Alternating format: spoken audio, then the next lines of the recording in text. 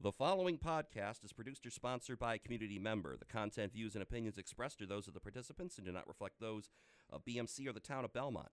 BMC welcomes your comments.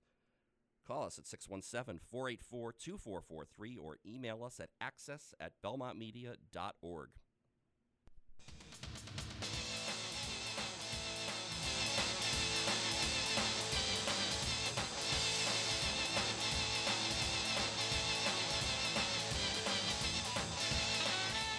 Hello again, and welcome to another edition of the TOST Toddcast with Coach Q right here on the Belmont Media Podcast Network, and also simulcast, except not this week, so I shouldn't have read that. I shouldn't have read that part. Audio only this week, friends. Todd Blonier is alongside Belmont High School head football coach Jan Kuman, and again, a reminder to everyone listening out there in social media land that these are interactive shows, and we are posting the Twitter hashtag. It is hashtag Q's for Q, QSFORQ, questions for Q. You can even make a comments for Q, or you want to pass along your congrats. The Marauders are 3-2, and they are third in the Division III North MIAA rankings. Coach, I don't know where to start on this, except here's my little surprise. I was saving this for when you guys won a big game, and based on the Boston Globe rankings here, I think this certainly is deserving. So I was going to give you your own theme song. So here you go. You ready? Here it comes. Ready. Oh.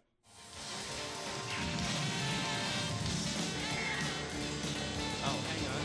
Oh wait, we're blending. Yeah, we are blending. That was a mashup. I forgot to mute the other one. That was a mashup. You gotta love it. I thought I had the technical difficulties all straightened out there. All right, let's try this one more time because I had something there. You probably had an idea what that might have been, but we'll try it one more time.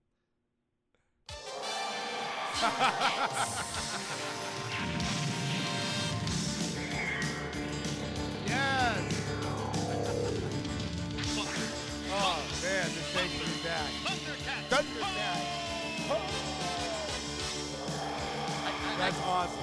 I could see you guys coming out onto the field to this. This is pretty good. I think my team might disown me, but I'll take the Thundercats theme song.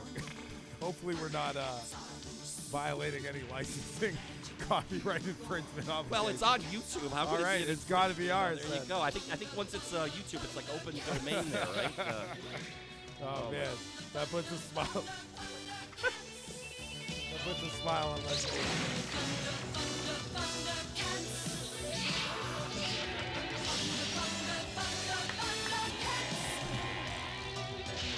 Well played, Mr. Well, there you go. Now, see, you gotta be watching or listening all of our to all the Toddcasts with Coach Q every week, because if you have been, then you know exactly where that came from. I'm a big Thundercats guy. Star.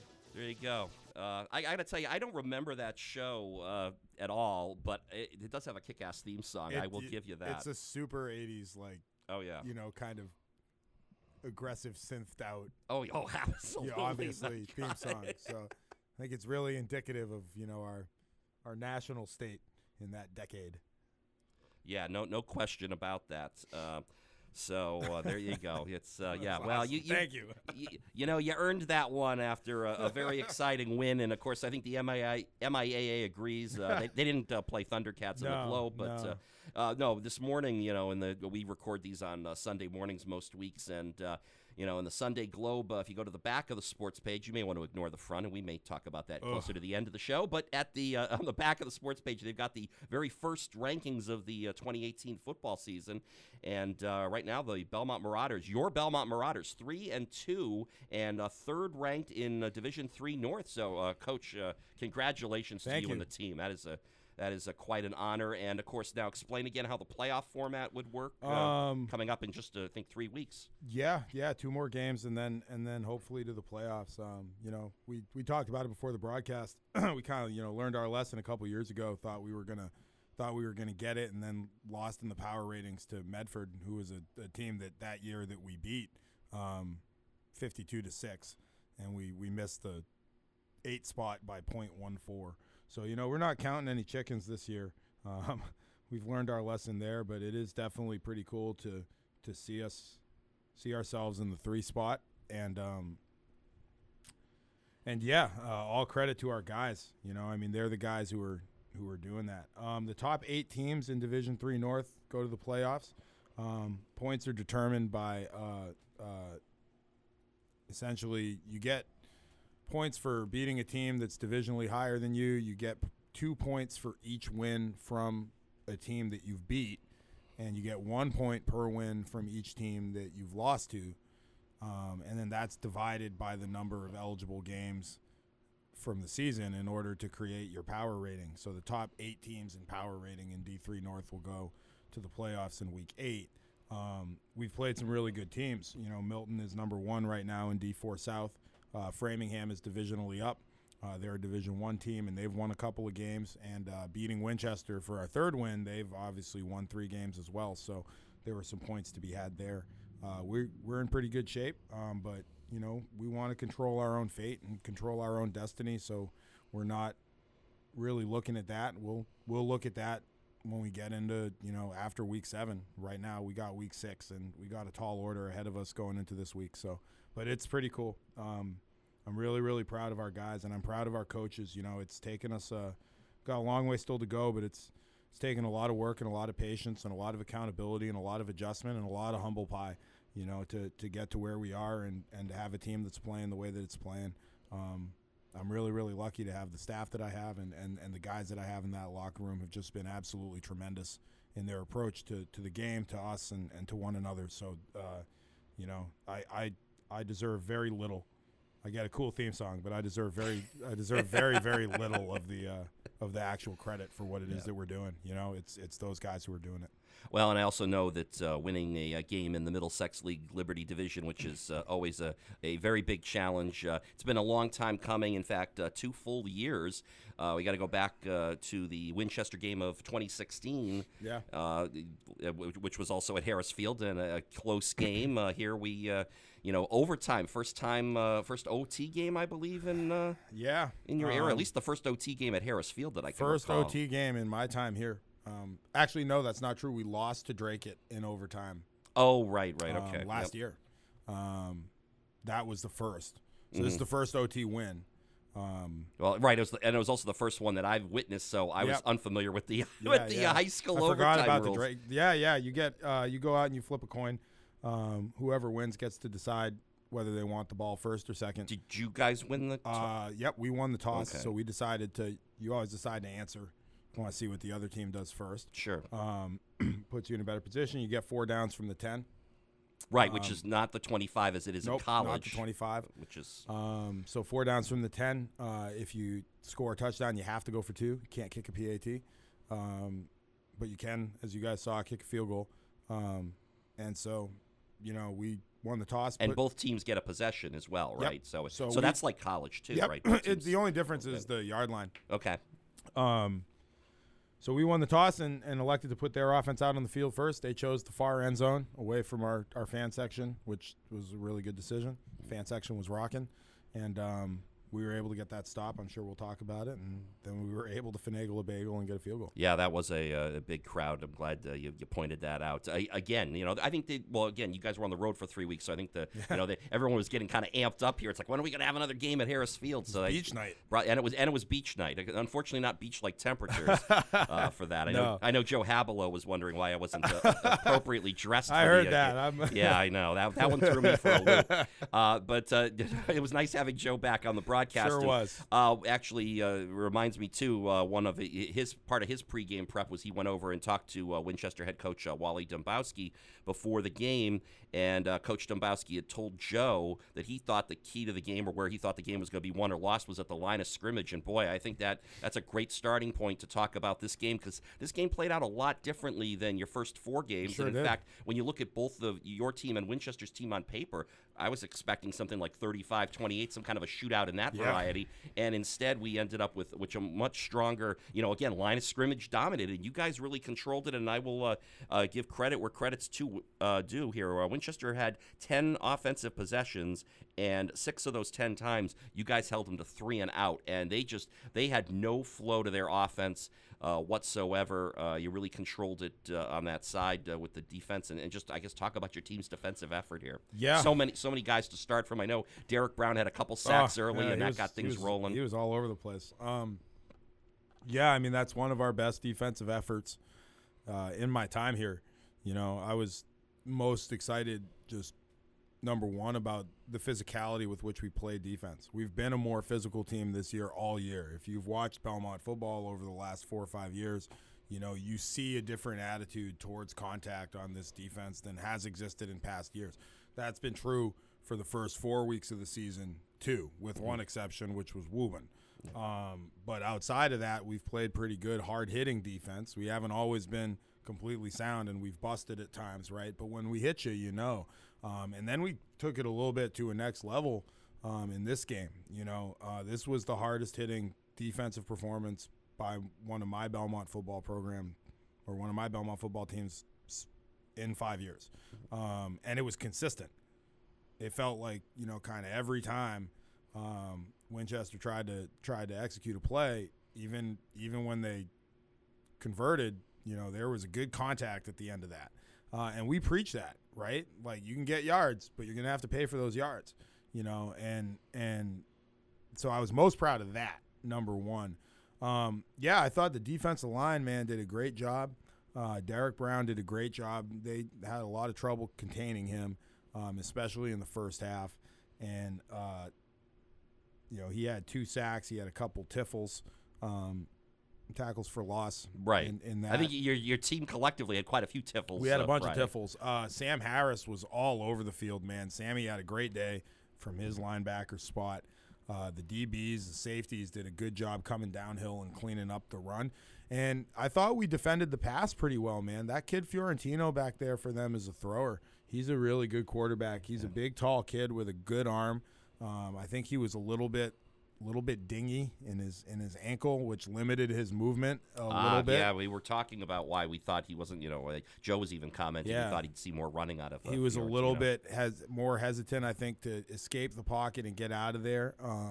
I'm not sure about that. We just kind of got that sense because we've seen him on film, and that kid has a little get up and go to him. You know, he's kind of a Roethlisberger-y runner. You know, he's not the swiftest kid out there, but he's a load once he gets going downhill. So I just thought that we executed really, really well, and we played really, really physically.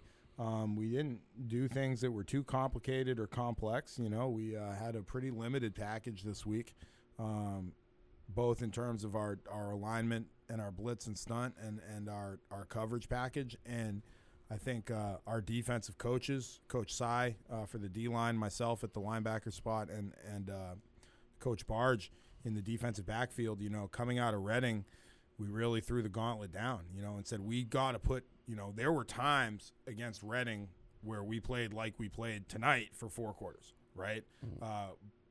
But it wasn't consistent across all 4. And that's one of the things that we talked a lot about this week, you know, is we need to put a full defensive game together, man. When we limit big plays and we hit hard for 4 quarters, this defense can be a little bit of a tough thing to contend with. And so all credit to those coaches, man. They really stressed that all week, and we practiced hard. And we played defense like we practiced it this week, which was great. You did reference the big play, though, and Fiorentino, you also referenced what a good arm he has. That throw at the end of the first half, that 39-yard touchdown pass in the closing seconds. Yeah, Matt Romagna, who had actually had, I think, 16 catches going into the game, was considered one of their top receivers. He's one of their captains, and you guys really held him in check. I think that was one of the few. I think that, and maybe he had one other big catch in the second half. Yeah, but yeah, you guys really kept him in check on that play. That was a frustrating one too, because we you know, that was a 4th and long. Right, they converted on a 4th and 12. Not to mention they also had a 15-yard illegal chop block penalty earlier in the drive. Yep. Which, yeah, I mean, it was really a drive that felt like it was going backwards until basically that 4th and 12. Those conversion. 2 plays were the deep ball at the end of the first half was frustrating, just because we knew it was coming, and we had a timeout going into that because they called a timeout. We brought everybody in and we adjusted alignments, and I think it was Killian who was rolled over in the slot, didn't adjust his alignment and was playing a little too tight to the receiver in a man cover. Receiver ran a kind of wheel route, ducked outside, and Killian's angle to the outside path was aggressive, which it didn't need to be because they're not throwing that. It's 4th and 12 with 30 seconds left. And then he went vertical and he was able to get a step. So, and Killian knows that. We went into halftime, and he's a senior captain. He takes it on the chin when he does something wrong. We're not. It's really one of the big adjustments in terms of our program culture, man. Has been great to see is that kids they're not angry when you say that. They're not. There's no pout face when you're like, hey man, we told you to align at 6 to 8. I think we told him to align at 6, and he aligned at 3. And you can't do that.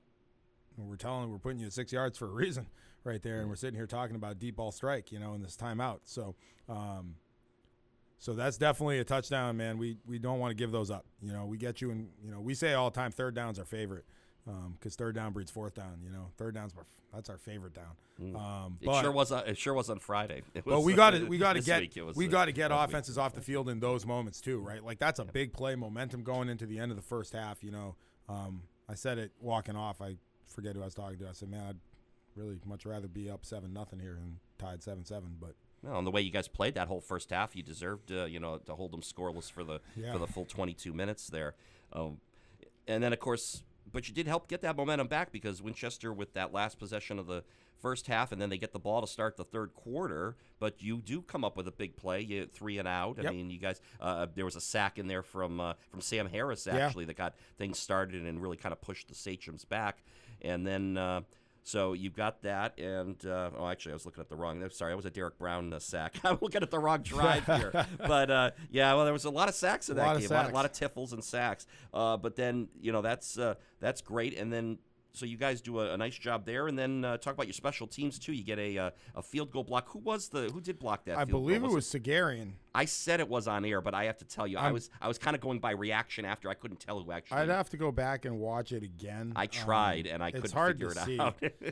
I think it was Sammy Seggs. Okay. I gave him the credit in the paper, so I gave him the credit on the broadcast. Because his teammates seemed to be patting him on the back. So that's why perception is 9/10 of reality. So he was in the area because I saw where he had lined up and where the kick was. He should be around there. So I mean, I was really happy with our specials performance on a lot of levels, man. First off, obviously that field goal block was huge. Turned out to be huge, and that's the first time that we've done that this year. I was also really, really happy for the most part with our kick cover. They had one kickoff return to like the 45 or 40. Outside of that, we held them around the 30 on kickoffs. Hampy was able to put one in the end zone for one of them that brought it back out to the 25. That's the new rule this year with the ball coming out to the 25 instead of the 20. And I was really happy because it's been a little bit of an issue for us at times with how he punted the ball. -1 kind of short punt. He got the ball out quick. There was one that was a high snap he had to back up on, and was able to field the high snap and get a punt off, and that was the one he got that really nice forward roll on, went all the way to their 12, I think, and it would have gone farther, but LaFosse touched it by accident. So I was really – and then obviously he missed the big field goal, 45-yarder. I mean – high school, man, you make that. That's right. And I know you've seen him make those in practice, which is why you tried it there. Sure. Why not? As Joe even said on the broadcast at that moment, you can't lose the game there unless, of course, they were to pick up the ball and run it back the other way. We stalled out in the drive there. We would have liked to have gotten a little bit closer. Probably could have done some things a little bit different towards the end of that drive. We also, had a big drop on that drive, too. It would have gotten us another 4 yards on that second down, a little swing play out to Edwards that was a dropped ball. So we trotted Hampy out and said, hey, man, let's go out there and take a shot. We know you can hit it, be a big kick if you do, and he pulled it left and was a little short. I'm really proud of the kid for coming in at the end of that game on a hash line and banging home a 27, 28-yarder, man, to win a ball game. That's a big-time kick. So really proud of the kid for kind of sticking with it and making some adjustments to how it is that he approaches his kicking responsibilities, especially in the punting game. Yeah, no, the punts, so like you mentioned, he had a couple of those long ones which were really impressive. I have a couple different questions based on what you just were talking about here. First, with Trout, does he have like a preferred, he'll try to spit it out, a preferred hash mark? Does he prefer being soccer style? Does he like to kind of slice it more? Yeah, he prefers to be in the middle of the field. Middle, okay. He likes the middle. He's not huge on the hashes, but if he has to be on a hash, you try to get him. He's a right-footed kicker, so you try to get him on the left hash. Sure, as you did on the winning kick. Yeah, right? because it has a tendency to slice out. Oh yeah, Well, the whole soccer style thing. If you kick that way, that you're going to tend to have more of a slice than a hook. He kicks like a soccer player. It's going to bend with your foot. So we actually were trying to get the ball back into the middle of the field on the third down play, and Avery switched the play, and then well, technically I switched the play because I yelled it in, and then saw something else and told him to switch it back to the original call, and the message didn't get through to our young tailback back there, so he went the wrong way. Okay. So we weren't able. We wanted to run right to try to get the ball towards the middle for Hampy there on the kick. If we didn't score, and we had a little bit of a bust, so we weren't like trying to keep it on the hash because we know that he prefers to be in the middle. On touchbacks, you had mentioned something, and I guess I need to do this for clarification. I don't want to also put you on the spot here either, but you mentioned, okay, so on a kickoff, if you kick it off on the kickoff and it goes into the end zone, the other team will get the ball. They get it at the 25. There was a punt by Winchester that in the second brought back out to the 20. Yes, Yep. would that have been to the 25 also? I'm trying to dance I'm on around. the spot. I would have to check. To be perfectly honest, I would have to check my rule book there. I thought that. I actually only caught it after rewatching the broadcast. Yeah, I didn't catch it live. I saw it live, Okay, and I was kind of curious. We were busy. Yeah, so whatever. It's 5 yards at that point. Let's just go. Right. I'm not sure, but I think it must just be kickoffs. Because the referees were on point. They had a really good night. We've had a good crew. We had a good crew last night, and so I'm gonna check. I'm gonna shoot Scotty Kroll a text message and just ask him about that, just because for my own gratification, it's something I should know. I feel like I ought to know it too. These are like rules. I mean, those rules are changing. A lot of these rules are changing. And kickoff. I think I alluded to that. You did, and kickoff and kick cover and punt rule, all these special teams rules, especially in the kick and kick return. Not that the yardage has a ton to do with it, but those rules are changing too. A lot of which is in an effort to make the game a safer game to play. And I think it's one of the things that, to be perfectly honest, especially in the state of Massachusetts, we often don't get enough credit for what football has done over the last really 6 or 7 years. In an effort to make the game safer for these kids to play. There have been rule changes, all over the place. The MIAA has a very, very definitive practice integration schedule going into the preseason. We're very, very restricted in terms of what it is that we can do, when it is that we can do it. There are contact restrictions over the course of the week. Pretty much a certain number of reps or minutes that a player can be engaged in live contact. Coaches have done a great job of working to make the game safer in terms of how we practice it. I mean, gone are the days of like bull in the ring, which was a stupid drill anyway, or like just bull in the ring. What is? It's just a circle of guys with a guy in the middle who calls out somebody who just runs in and smashes him. It's like a hype drill. Gee, I wonder why they got rid of that. Well, I mean, in my generation and in generations back, we didn't have a conception of all of that stuff, and so we, for lack of a better word, I don't think we knew any better. And I used to love that stuff, and players used to love that stuff. We don't do anything like that anymore, and it's really a credit to the MIAA and to the leagues, and most especially to the coaches, who are really taking it upon themselves to do work. Now, it's a physical game; it's a contact sport. As we saw last night or Friday night, you can't guarantee somebody's safety top to bottom, and there have been some really tough moments in this game. Including the Winchester player there. I know there was the long delay in the second quarter. Henry. What was it? Henry Dybowski. Big Hank. Senior left tackle for the Sachems. So moments like that are definitely scary moments. But on the flip side of it is that the game has really done a lot in this state at this level to make it as safe as possible for kids to play. And I would hope that despite the risks inherent in the sport, which do exist, that people would give us some credit. I don't think we get a whole lot of it. that people would give us some credit for doing what we've done as coaches and as league officials to work to make this game safe. And a lot of the kickoff rules and changes to kickoff approach and like where you can stand and start at the start of the kickoff, all of that stuff is all rooted to try and reduce the speed and severity and intensity of isn't that similar to what the NFL now does on the kickoffs, where the everyone lines up right at where the ball's about to be kicked off and they can't start running and they don't get a running head start. 5 yards. You used to be able to line up wherever the heck you wanted. You could line up at the 30, and if you could time it up, start sprinting and be in a full clip. Okay. Nowadays, you have to have 1 foot 5 yards back from the kick on the line. It can be your inside or your outside foot, but a foot has to be touching, and all of that is part of a larger kind of approach towards making that aspect of the game safer. Well, I'll give you and all the league officials and the MIA a lot of credit, because I think they're seeing probably numbers for football are going to start dwindling if you don't make changes. So you have to do something. Like you say, there's still inherent risks in the sport, but you've got the interest still there, and the numbers are still there, and you're getting the turnout of players, and they're not switching to other sports. So I think that's that's a positive, and what these rule changes should move it in that direction. Obviously, there was a lot coming out at the start of this fall about numbers across the country being down. Participation numbers being down. Which I'm unsurprised by.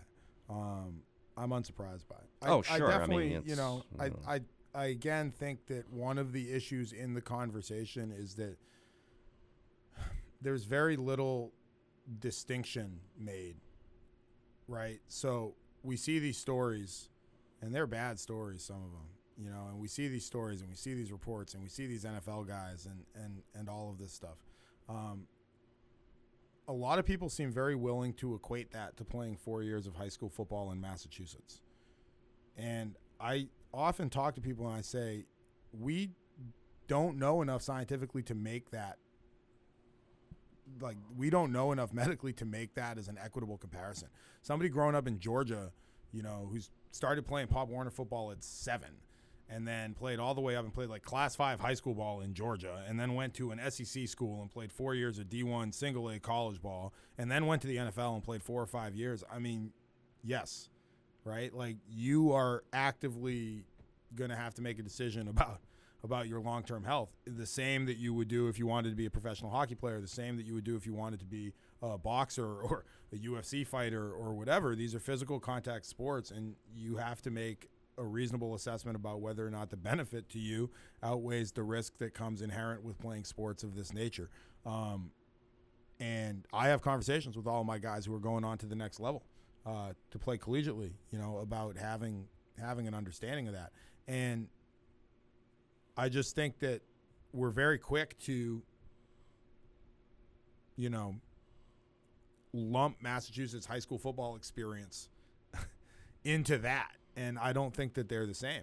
And, if you show me a longitudinal study, double-blind longitudinal study that shows me that 4 years of high school football in Massachusetts is a recipe for a degenerative brain disease, I'll quit. Right? If you can show that to me, I'll quit. I don't want to do it anymore. But I don't necessarily believe that that's the case.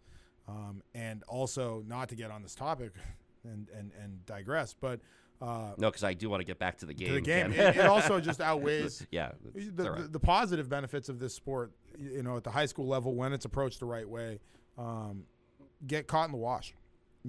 And we kind of get this like, oh well, if you play football, like your brain's going to degenerate. You play high school football, and A, I don't necessarily think that that's the case, but B, lost in that too is the benefit that comes from playing this game. It's a special game. There's not another sport out there like it, and all I ask is that those conversations are fair and that they're balanced and that they allow for an acknowledgement of the good that exists within football, as opposed to just isolating the bad.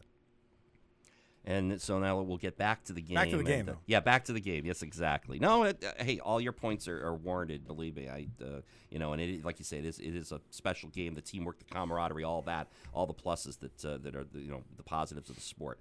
So we talk about the offense now. Of course, we go back maybe again to that what Coach Dombrowski had said before the game. Game was going to be won at the line of scrimmage. You guys definitely dominated on the defensive side. I'd make a case that to some level, Winchester also did pretty well on their defensive side, kind of limiting you guys. But you made big plays when you needed them, and we've been talking about this all year. And it goes back to the quarterback, Avery Arno. Like you said, all the kid wants to do is win. He doesn't care about numbers. He doesn't care about stats, and that's why once again I got to throw the stats out here just to illustrate how much he does not care about it. And you can't just look at a certain point of the game and just say, "Oh my God, he's terrible." But you could do that at halftime when Avery was only 2 for 7 with 9 yards passing and an interception. Yeah, it wasn't good first half. You want to talk about the interception really quick, then we'll get to the second half. Good stuff. Yeah, I mean we took a shot down the sideline there. He needed to put a little bit more on that ball. Hubsy had a good step on his DB. I mean, it looked like on the throw he did gun it fairly well, but he underthrew it. Yeah, he didn't put it deep enough. It had enough speed on it. He just didn't put it deep enough over the top in that situation. And Hubsy needs to come back. We barked at both of them. He got barked. Avery got a bark for. Come on, man. You got to drive into that ball, put your feet behind that ball, get your hips into that throw, and give your receiver a chance to catch it. And Hubsy got a little bit for being passive because he turned and he saw that it was short, and he didn't come back to either try and catch the ball or try and make a defensive play on the defensive back and give us another down or a punt situation or whatever. So yeah, it was a bad throw and a bad effort by the receiver. Those often lead to interceptions. So again, just to illustrate how Avery Arno is just a quarterback who wins, 2 for 7, 9 yards, and an interception in the first half, 5 for 6, 102 yards, and a touchdown pass in the second half. Now, granted, 78 of those 102 yards came on a great play. It was a short pass to Rakai Joseph, making his second catch of the year. And boy, was there some really good blocking and everything on that. And that was a big third down play too. At the time, it was 3rd and 8. Your own 22. You had just blocked. That was right after you had blocked the field goal. So you're trying to get momentum and you're trying to build on that momentum. And all of a sudden, 3rd and 8. I mean, Joe and I were saying on the broadcast, if you don't convert on this play, you got to punt from here. You're deep in your own end. And, just talk about how that whole play developed and everything that made it happen. Because I know Rakai, explosive in the open field, but it seemed like there was a lot of good blocking in the early part of that pass play, the 78-yard touchdown. And to go back also, and I'm sure we'll talk about it, and to go back on Arno in the first, I mean, he had 2 or 3 drops that aren't his fault. I mean, he had a couple of balls that he put into receivers' hands. 2 on the opening drive of the game. Yeah. He had what would have been a 25 or 30-yard completion to Justin, to Rocha, and then he had a probably a 5, 6, 8-yard slant, and who knows what comes after that catch to Jared. That were drops that definitely would have added to his total. So it wasn't entirely that the kid had a bad half too. I think our passing attack as a whole in the first half just wasn't in sync. It wasn't where it needed to be. We didn't get into our chop flow, right? We didn't get into our rhythm. The screenplay, I mean, it was 3rd down. We'd been aggressive in the run and dedicated to it.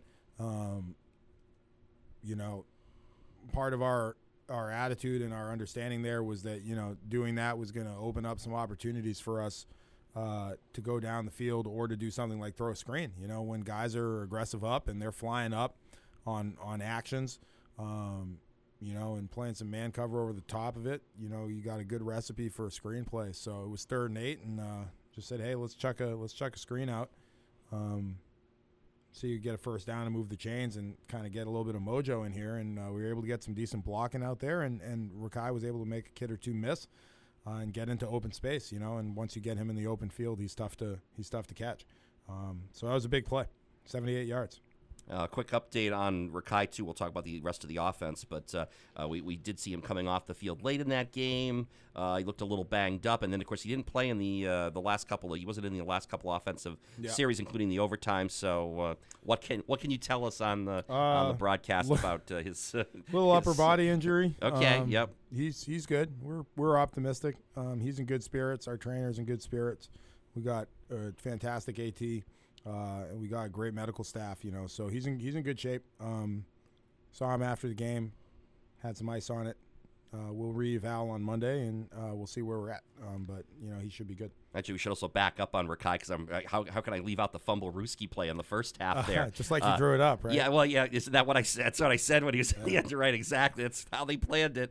Boy, I mean, you know, right, you have Arno missing the exchange from Narig there, and then the ball just bounces right into Rakai's hands, and then he's got almost a clear path. I don't think anyone did touch him now that I went back and watched that again. No, I think he was pretty untouched. Yeah, that was a funny play. Sometimes you need the breaks a little bit to win a game like that. We had some problems quarterback center exchange all night. You know, we're gonna go into practice this week and kind of get these guys together and be like, what's going on here, man? Because you know we had that one, and then we had another one on a veer play, a little fullback dive that the ball got knocked loose on a first down. Avery had to fall on it. Then Avery fumbled when he got poked in the eye. So like that all was obviously not what we want to do. The funny thing about that play is that the line action was some of the best line action we'd had all night. Like we got push on that play. And the fumble didn't really draw the defense, you know, because it was so fast. It just like fell out of his hand and then literally bounced up. You guys saw it on film and just bounced right up into Rakai's hand as he was running his mesh, as he was running it to his aiming point for the handoff. So it was just, you know, an alternative handoff. And we were able to execute the play as the play was drawn, you know, despite the fact that the ball hit the deck. So, you know, my grandpa was probably smiling down on us a little bit on that one, man, and gave that ball a little bit of an uptick. So it bounced back up into Rakai's hands, and he was able to get to the end zone. You know, speaking of alternative handoffs, what do they call it when the quarterback just like puts his arms forward and drops the ball? Is that technically a pass? Or no, it's not. It's a handoff. It's still a handoff. Oh, okay. I don't know what the technical term is for that. I didn't know if there's was a one.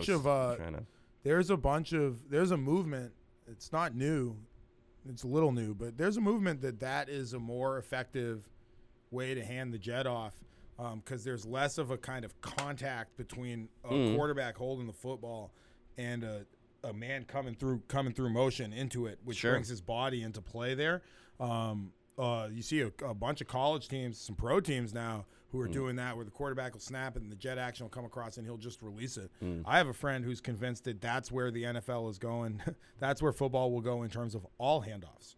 That it makes more that aren't read handoffs, I suppose, right? It makes more sense to just kind of pop it up there and let the guy run into it. As long as the defensive line hasn't crashed through, and then because now all of a sudden that ball's up in the air and they can just grab it instead. I think in a play like a jet where that slot motion guy is coming with speed, you know, that play happens so fast, you know, that it would be tough for a defensive lineman to be there at that point on the snap of the football. But yeah, I don't know what they call it. Okay. I saw Winchester do it a few times. They like that little scoop. Yeah. Well, I tell you, the way your defensive line was penetrating, I think there were a few chances if they kept doing that, you might have gotten one of your guys would have been able to just grab that. Would have been awesome. Would have been awesome. It would have been nice. Killian O'Connell, I mean, you know, the run game had struggled, really. You had the one big run from Rakai there on kind of the, you know, as they say, the flukish ball bouncing into his hands. He runs 49 yards for the touchdown. But other than that, you know, Rakai couldn't do much on the ground. Killian O'Connell couldn't do a whole lot on the ground, only 41 yards on 13 carries. I mean, Winchester did a pretty nice job. I mean, you guys were running up the middle a lot, and they did seem to have the middle clogged, although I guess at times when you run outside, they were, they'd stretch out the. Yeah, I mean, we didn't have our best day running the ball. You know, we didn't have our best day offensively, but the offenses bailed us out. You know, and sometimes. I mean, did you feel your line was given offensive line was given a pretty good push for the most part? Or? I mean, we got an offensive line that we feel successful when we've run for 200 yards. So you know, they're not happy with their performance. I'm sure. I don't think it was horrendous or anything by any means. I think Winchester kind of had an idea of what it is that they wanted to do to try and stop us, and they executed well. They had that number 57 or 56 or 57 senior. Joe Lepore, 57. One of their captains on the end of the line. He's a football player, man. And number 16, that middle linebacker. Oh, Tommy Degnan. Yep, he's a good ball player too. And we saw those guys on film, you know. And those two guys especially really executed and made our day difficult on the ground. You know, I think that like had a good identity in terms of what it is that we wanted to go in there and do, and maybe should have done a better job of getting out to the edge a little bit, because we did have some success there, not on the toss plays, but on our stretch run plays, our spread run plays to the outside. Killian was able to get some good yards on that. I mean, we ran for 122, so we ran for 80 outside of that 140-yard run. It wasn't like it was a dead run day. We were able to get some first downs. We were able to get some movement. But we just weren't able to get into that flow. We weren't able to get in that flow. We did a good job protecting our quarterback. We just made too many mistakes. Maybe some mock-up mistakes on what it is that they were doing to our run game that needed adjustment, and also in our passing game, just we gotta catch the ball. We had 4 drops, in that game, and that's Coach Avery says it to his receiving corps all the time. It's rule number 1 to being a receiver: catch the football, right? It's the one thing you need to be able to do on a regular basis. So, but I thought the receivers did a great job blocking out there too. We weren't able to get out there a lot, but see them on film, they were really working. So we'll go in there and we'll clean the line action up a little bit going into Lexington. We know we've got 2 really talented backs back there. Not losing faith in our ability to run the ball and clean up this pass offense a little bit, But if we can have an off day and win a football game, offensively off day and win a football game, that bodes well. And a final note on Killian, who did have to come out late in that game with what looked like, I guess, cramps. I mean, the way he was sitting on the field kind of almost made me think cramps. But then he's got two teammates helping him off the field, and they didn't want to put any weight on his foot. And I'm thinking he was just still cramping, and he needed to get off. So anybody who's ever had cramps knows, like, you can't. Maybe you can walk with your toe raised and you're just putting your heel on the ground, but if you're really cramping, you can't. You can't put weight on that. And cramps are super painful, man. A lot of times people will be like, God, it's just cramps. And normally when people say that, I go, you've never had a full-on leg cramp. It's the worst. So, he couldn't put weight on it at that moment because he was still cramping. So we just needed to get him off the field so the game could keep going. Sure, and thankfully he was back in the overtime, so it wasn't he came back on defense. He came back and ran a play offensively, and then he was kind of crampy again. So we're like, we'll just give the kid the ball and do what we need to do. Saw our first Cedric Toussaint sighting since week 1 against Milton. Only at Harris Field, apparently. He seems to pop. He only carries for 5-yard increments. That's, No, Seti, I'm proud of him, man. He came in. I thought he was going to break because we got driven back on the first. I know. I was ready to predict it too. I said, out of all the running backs, they're going to win this game with Cedric Toussaint, right? Said my man Seti. No, we lost yards on an outside run on the first play. C'est magnifique. And then Seti came in and actually broke off a 9-yard gain to take us to the 5. And then we had a little cross up and a flip and a play, and Seti went the wrong way on 3rd down. But he did a great job of protecting the football and getting us within range. So proud of him. Well, I was about to head on and start previewing this week. Did you have were there any other final thoughts you had about Winchester before we? I mean, they're just a great program. We've had a bunch of great battles with them. Coach Dembo is Coach Nembowski's a great guy. Your 3rd win in 5 tries, but the 2 wins have been really close ones. In fact, now 3 wins, 2 7-point wins and a 3-pointer in overtime. So we've always had good battles. I think that we're in program size. We match up, and they work hard and we work hard, and there was just a lot of. It's always kind of nice to play a game where you really feel that mutual respect and. I know the kids feel it, and he runs a really classy program over there, man. His kids are great kids, and they work their butts off. They're a talented football team. We were able to squeak one out, but that's a really good football team. They're going to do some good things the rest of the way. Yeah, no question. They came into the game 3-1, so obviously they've been playing well and have one of the better offenses, at least statistically, in the Middlesex League. And you guys did a nice job defensively to hold them in check. So now it's on to Lexington, and It's no longer the Sal Frelick show, thank goodness for that. But I guess his understudy, Mr. Bianchi's not too bad. Yeah, And it's the TB7 show, Tony Bianchi. Yeah, let's talk a little bit about Lexington. You got to go out to their place playing no Friday Night Lights because they don't have them out in Lexington. So, well, not for football.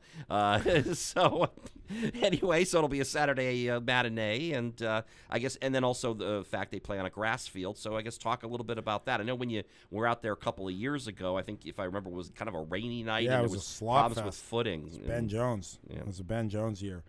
Yeah, man. I mean, Coach Peterson's done a great job over there at Lexington High. The Minutemen are a tough opponent, with or without Sal. You know, Sal's a once in a decade type of kid, but it's not like that's a team that's devoid of talent. The kid at quarterback is a stud, man. He's an athlete, and he was one of their receivers last year. He's a 3-year. He's a 2. This will be his 3rd year starting, I believe. You know, sophomore, junior, senior year. He was a receiver his sophomore and junior year, and now has moved to the quarterback position, and you know, is fast and creative and agile and confident and has experience in game time situations. You know, so we've got a task, man, ahead of us to try and contend with that offense, and obviously to get some points ourselves. You know, we know that they're a D1 opponent and a good one. You know, so we need to really have a good focused week and work on taking especially some of the defensive momentum that we were able to gather from Winchester and go out there and kind of keep that same identity and that same sort of ferocity and that same sort of desire to get around the football and to bring the lumber a little bit. If we're able to do that, I think that we've got as good a shot as anybody out there to go and steal a win. That's another program that I have a ton of respect for. George, I really like George, and I respect him as a coach. He's done a really fantastic job over there, and their offense is perennially, you know, it's way spread out there, man. Those guys are all over the place. They'll bunch receivers up all the way down to the sideline and, you know, force your guys in the box to play in space with nothing coming in from support from the outside, and that puts Tony in a good position to make some things happen with his feet, and the kid can huck, man. I mean, that kid can throw. So we got to get after it. We get a little bit of a long week to get rested up, but Saturday, 2 p.m. on the grass. All right, trying to go get win number 4. Yeah, another spread offense. You're certainly, you know, defensively, I think, you know, now the defense has seen that the last couple of games, so that should help a lot. And, you know, well, you know, frankly, as long as the Thundercats are loose, then I'm really telling you, I think for one game you guys got to come out of the field. I just it just sounds so. Maybe I'm sure the I can FOBF see the cheerleaders people, doing some kind of cheer choreograph to that. I'm sure the FOBF people will be hearing this and they'll put something in the works. They might even come out at the banquet. It's like somebody's doing something hilarious with this. I'm sure. Thanks, Todd. Yes. Oh, hey, the least I could do, believe me. You know, hey, it's we branch off and talk about other sports, so you know, we'll do that here. You're baseball guy a little bit, huh? Okay. I mean, hey, Red Sox Yankees in the playoffs, first time in 14 years. We gotta, you know, probably spend a couple minutes talking about this. Really great win in Game 1. Sale with a gutty effort, and they got the big home run from JD, and the bullpen just hung on for dear life. Kimbrel got it close the door, but then different story last night. David Price had a chance once again to rewrite the narrative about him, and you know, despite how well he pitched the last 2-3 months of the season, we're going to talk about the fact he couldn't even get through 2 innings, and I was really bummed. Yeah, I was too. I mean, I thought, you know, he had a lot of momentum going, and I figured that would help him. And I like David Price too. I'm in the minority in Boston. I like him. I think that he's a really obviously I think he's a talented pitcher. I also think he's a wicked smart guy, and I think that Boston's been a rough fit for him. You know. Because it's a place where, if you're coming in with ace expectations, you better be an ace. And if you're not, the city's pretty quick to condemn you, and then pretty quick to turn right around and say you're great. And then pretty quick to turn right around. I mean, he got it to he was getting boo birds in the first inning there, you know. Yeah, he got him as he left the field in the second, too. He sure did. A lot of them. You know, that's, for me, is just as a coach. I mean, I know these guys are professionals and everything. I just look at it, I'm like, man, you know, we might need him to – he only pitched 2 innings. I mean, he might need to go back out there and start again in 2 or 3 days. He's got the juice to do it. Or come out of the bullpen where he's actually been more successful in his postseason and they asked career. him in the press conference, they go, how many days do you need to start again? He goes, 1, because he didn't throw a ton of pitches. So, yeah, man, I was really bummed for David Price and bummed for the Sox. And the bullpen just makes me nervous. It makes us all nervous. I think it makes everybody nervous. I mean, losing Stephen Wright, too, before the series even started, that kind of came out of But I thought Joe Kelly did our yes. I mean, you know, sneaking onto the roster and came out and through some good innings.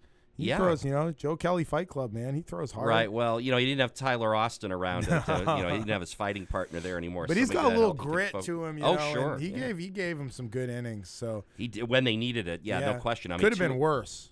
Oh, yeah, no. I mean, the bullpen kept them in the game for a while. Then, ironically, they throw another starting pitcher in, Eduardo Rodriguez, and he gives up the 3-run homer to Sanchez. Yeah.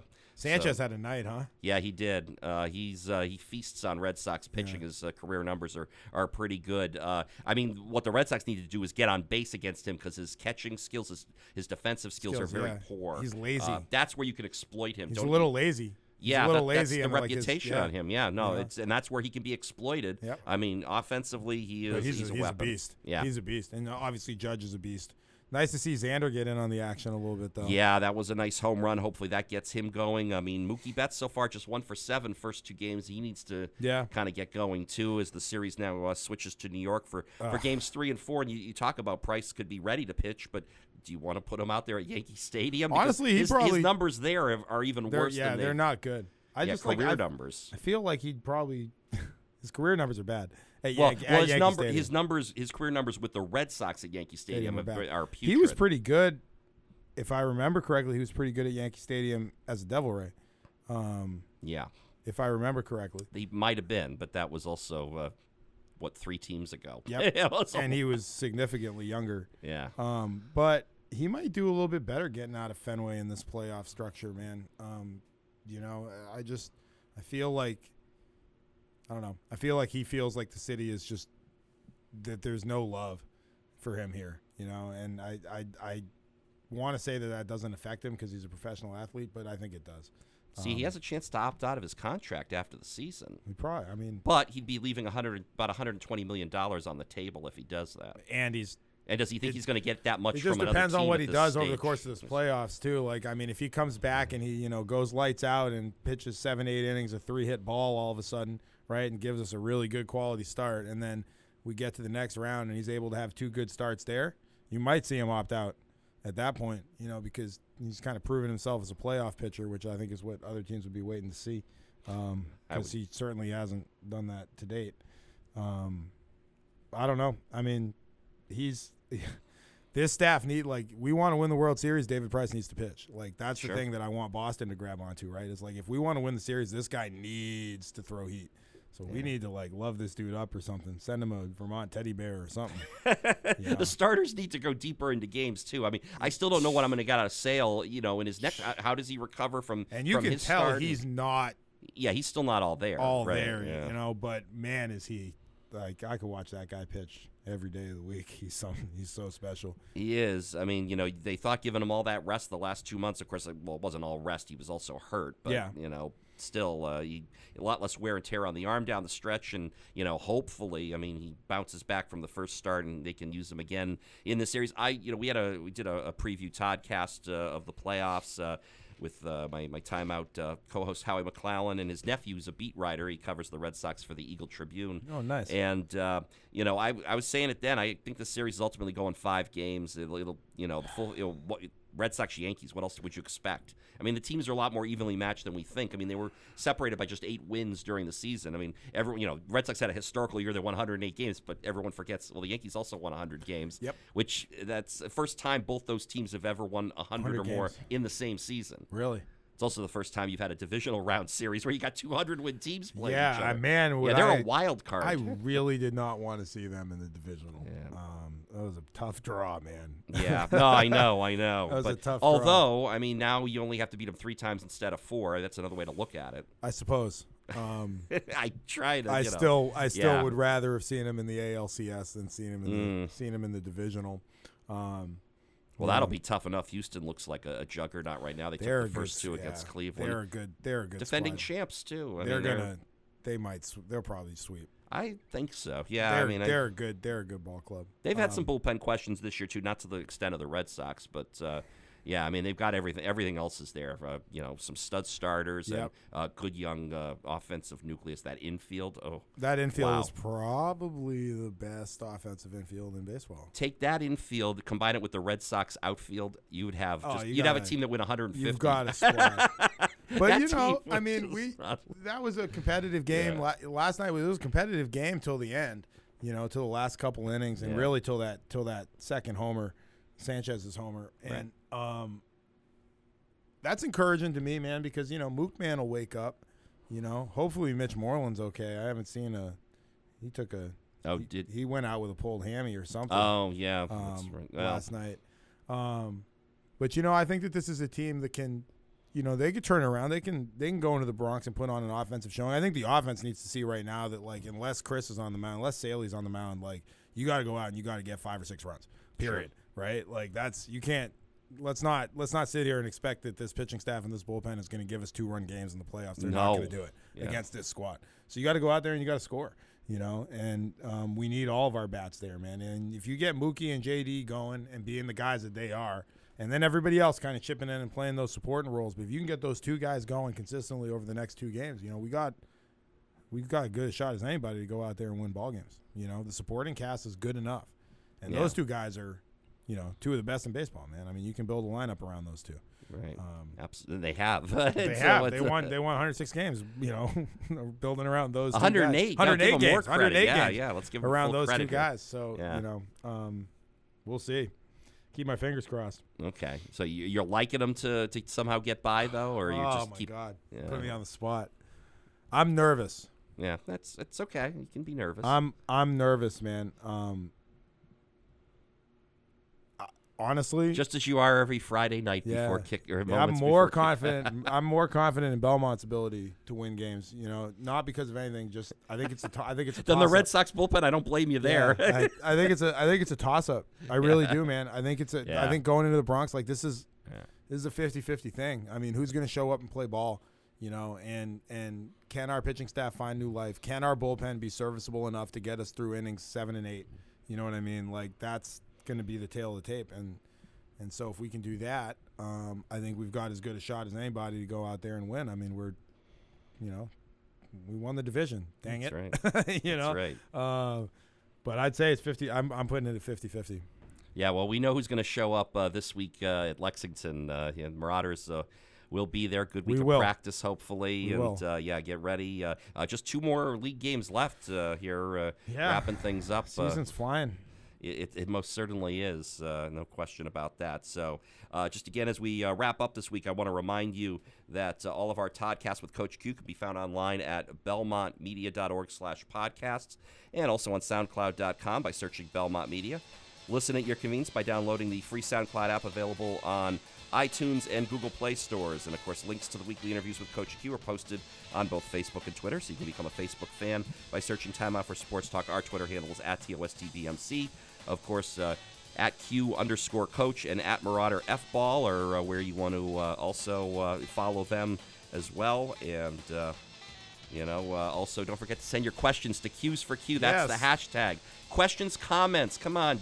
You're out there in the Twitterverse. We know you are. It's at Q's for Q.